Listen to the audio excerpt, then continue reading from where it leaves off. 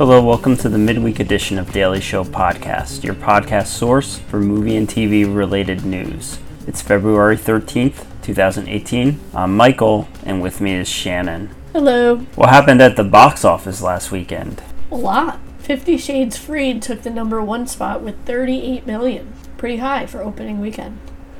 It's a budget of $55 million, so I guess it's going to make its money back at least. Oh, yeah.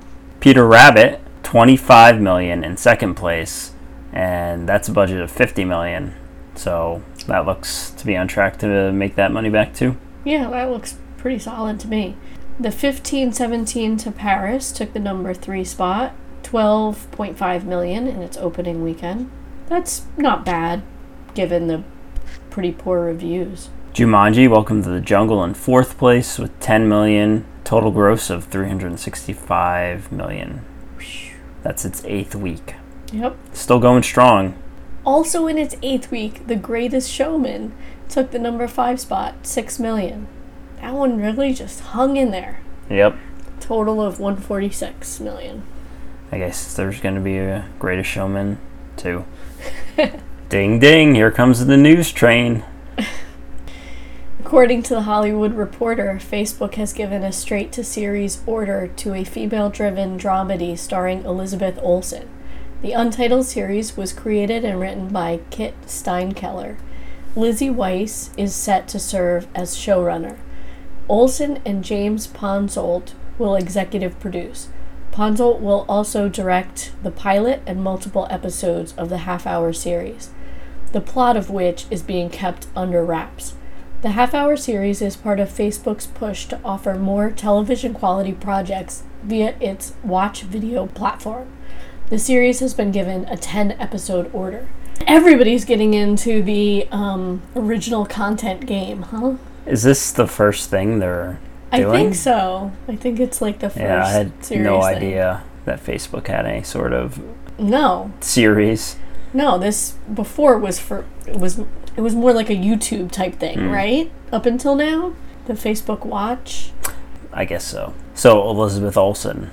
Yeah. That's interesting. I mean, It's a pretty she's been big name. doing movies as far as I know. Yeah. Obviously, her sisters started on TV, but they're not doing any acting anymore. Yeah. Much to the chagrin of us Fuller House fans. Yeah, no, Elizabeth Olsen is a good actress, and she's a pretty big name. I mean, she's been in the Marvel movies, so... V, the sci-fi classic from the 80s, is being revived as a film by Desilu Studios, with original creator Kenneth Johnson set to write and direct. It's to be called V the Movie, and casting and a release date are yet to be determined. It will be produced by John Hermanson and Barry Opper. Johnson hasn't been involved in the franchise since V, The Final Battle, the sequel to the original miniseries, leaving due to creative differences. One thing I found interesting about this was that it's being produced by Desilu Studios, which I didn't think still existed as its own thing anymore, and I guess it's been newly acquired, at least the brand name, by an investor and relaunched as a new studio, I guess last year. Because originally Desilu existed, I guess, until the 1960s, and then it became the television production arm of Paramount Pictures.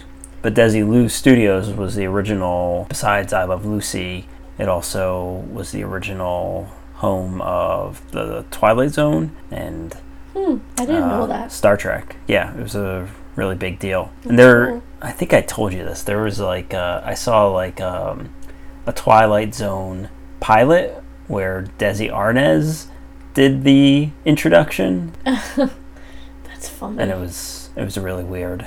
Yeah, I bet that. If you haven't seen it, you should try and find it on YouTube. Can his voice not be comedic? I don't know.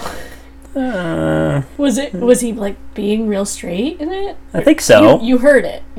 I watched it a long time ago. It was on, I don't remember what it was. At least the part where he did the introduction, and it was weird. It wasn't spooky, certainly. Right, and I've never heard him talking where it wasn't like comedic. So I don't know. That's funny.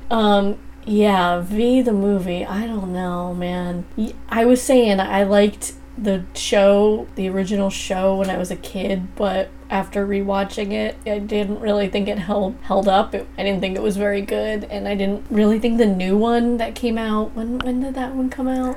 I think it was around 2009. Yeah, we watched that, and it wasn't very good either. Yeah, I'd never watched... They keep trying, and I don't know if they should maybe just give up on this idea.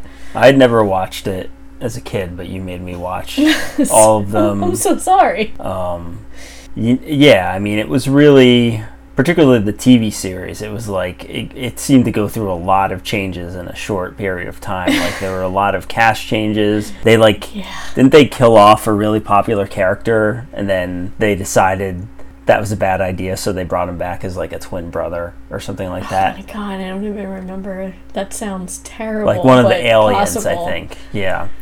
Yeah. Oh, man. But, I don't know, it's got the original creator. I mean, I think a lot of people think that original miniseries was probably the best that it was. Yeah. So... It was still a bit heavy-handed, and... I don't know. We'll see. Yep.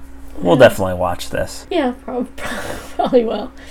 Alright. Variety reports Netflix has acquired worldwide rights for the sci-fi thriller Extinction from Universal, 2 months after Universal pulled it off its schedule. The film stars Michael Pena and Lizzie Kaplan. Netflix plans to release Extinction later this year. So this is another one they picked up that the studio seems to not have faith in. Is it the same studio that was going to do God Particle? I don't think so, but I can't remember for sure. I almost feel like that was Paramount, but I don't know for sure. Yeah, that sounds right. So I'm guessing this is probably not going to be very good either, but you never know. Sometimes the studios are wrong. Sometimes they have a good movie, they just don't have faith in it. Yep. But yeah, Netflix is picking up the scraps. It's kind of weird. We can give it a shot. It's low stakes. It's Netflix. Exactly. That's the other thing. It's like, it's okay if we watch it for half an hour and then decide this is terrible and turn it off because we haven't lost any money. Yep. All right. And the Peter Rabbit movie has been criticized for depicting allergy bullying. Apparently, there's a scene in the movie where Peter Rabbit and his bunny friends attack Peter's rival, Tom McGregor, with blackberries, with full knowledge that McGregor is allergic to the dangerous berries. Several groups representing allergy sufferers have condemned the scene, prompting the hashtag #BoycottPeterRabbit on social media. And there is a Australian group called Global Anaphylaxis Awareness and Inclusivity that has created a petition asking distributor Sony Pictures to apologize, saying the film mocks the seriousness of allergic disease and is heartbreakingly disrespectful to the families of those that have lost loved ones to anaphylaxis. So the main reason I included this is this kind of gives you a reason to not go see the movie now. You can boycott it because of the allergy bullying. Yeah, I don't know. Without seeing it, it sounds pretty out there. Like, come on, how bad can it be? Yeah, I mean, I'm sure it's played for laughs. I feel like it does seem a little mean-spirited. I feel like I've seen allergies played for laughs in tons of movies, no? I mean, I can't think of any off the top of my head, but I'm sure that I have. Yeah, I'm sure. But I mean, in this case, I guess it could have killed him. It's a children's film. I think they said that he has to give himself a EpiPen injection in the movie. Do they... Yeah, and I'm guessing they don't, learn their lesson, oh, that was actually dangerous. Oh, I have no idea. Probably not. Like the kids do in Freaks and Geeks when they put the peanuts in Bill's sandwich. Yeah, Alan certainly learns his lesson to not do that. I don't know about his loser friends. We didn't see any touching scenes with them. But it was Alan who actually put the peanuts in. Yeah. I don't know, this stuff goes a little too far sometimes, but on the other hand, maybe it's not funny. Maybe it's just gross. I don't know, I haven't seen it, so... I guess we'll have to now. Yeah. Oh, maybe it's going to have the opposite effect, and it's going to just make people want to see it. They're drawing attention to it. Yep. Well, moving on. Christopher Columbus, the director of the first 2 Home Alone movies and the first 2 Harry Potter films, is set to direct Blumhouse's Five Nights at Freddy's film for New Line. It was announced on Blumhouse's Twitter account on Monday. So that's a pretty good get. He's a pretty good director. And this movie has been in development, I think, for quite a while and had some setbacks. So this is a good step forward for it. I know that our son wants to watch it for sure. Yeah, it's pretty interesting. I mean, has he done anything scary before? I Harry think Potter's a tiny bit scary, but I think first he two was a writer for Gremlins, the original Gremlins.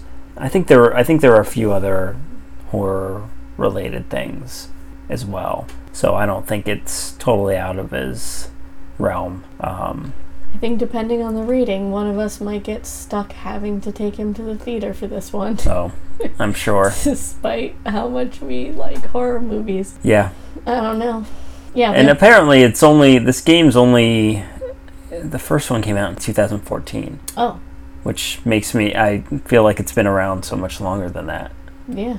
I don't know. Because they said the movie was in the works for years already, so they must have decided to make a movie pretty quick. We need to create a game that then becomes so popular. And finally, the Stranger Things Season 3 episode count has been released, and it's 8 episodes, which is the same as the first season and one less than Season 2. I know a lot of people were unhappy with that extra episode, which was kind of separate from the main storyline, with Eleven meeting her quote-unquote sister. So maybe that means there's going to be less chance for experimentation in this season. They're going to strictly stay with whatever next season's storyline is. I don't know. That might be kind of a bummer. Yeah. We'll see. I mean, I thought they were going to maybe bring in those Saturday Night Live characters that they were testing out. That skit was hilarious.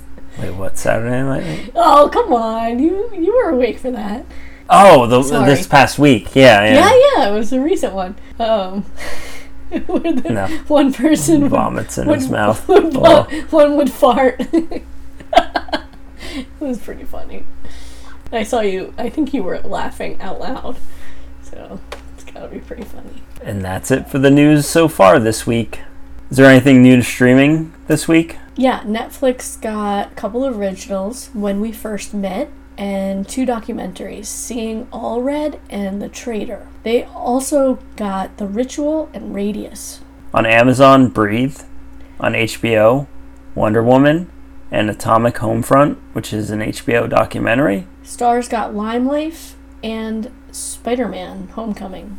And Cinemax got Sully. And that's our show. If you have any feedback, you can email us at feedback@dailyshow.com. Our Facebook page is Daily Show. Our Twitter account is Daily Show Pod. Our website is dailyshow.com. Hope you enjoyed the show. Talk to you Friday. See you later.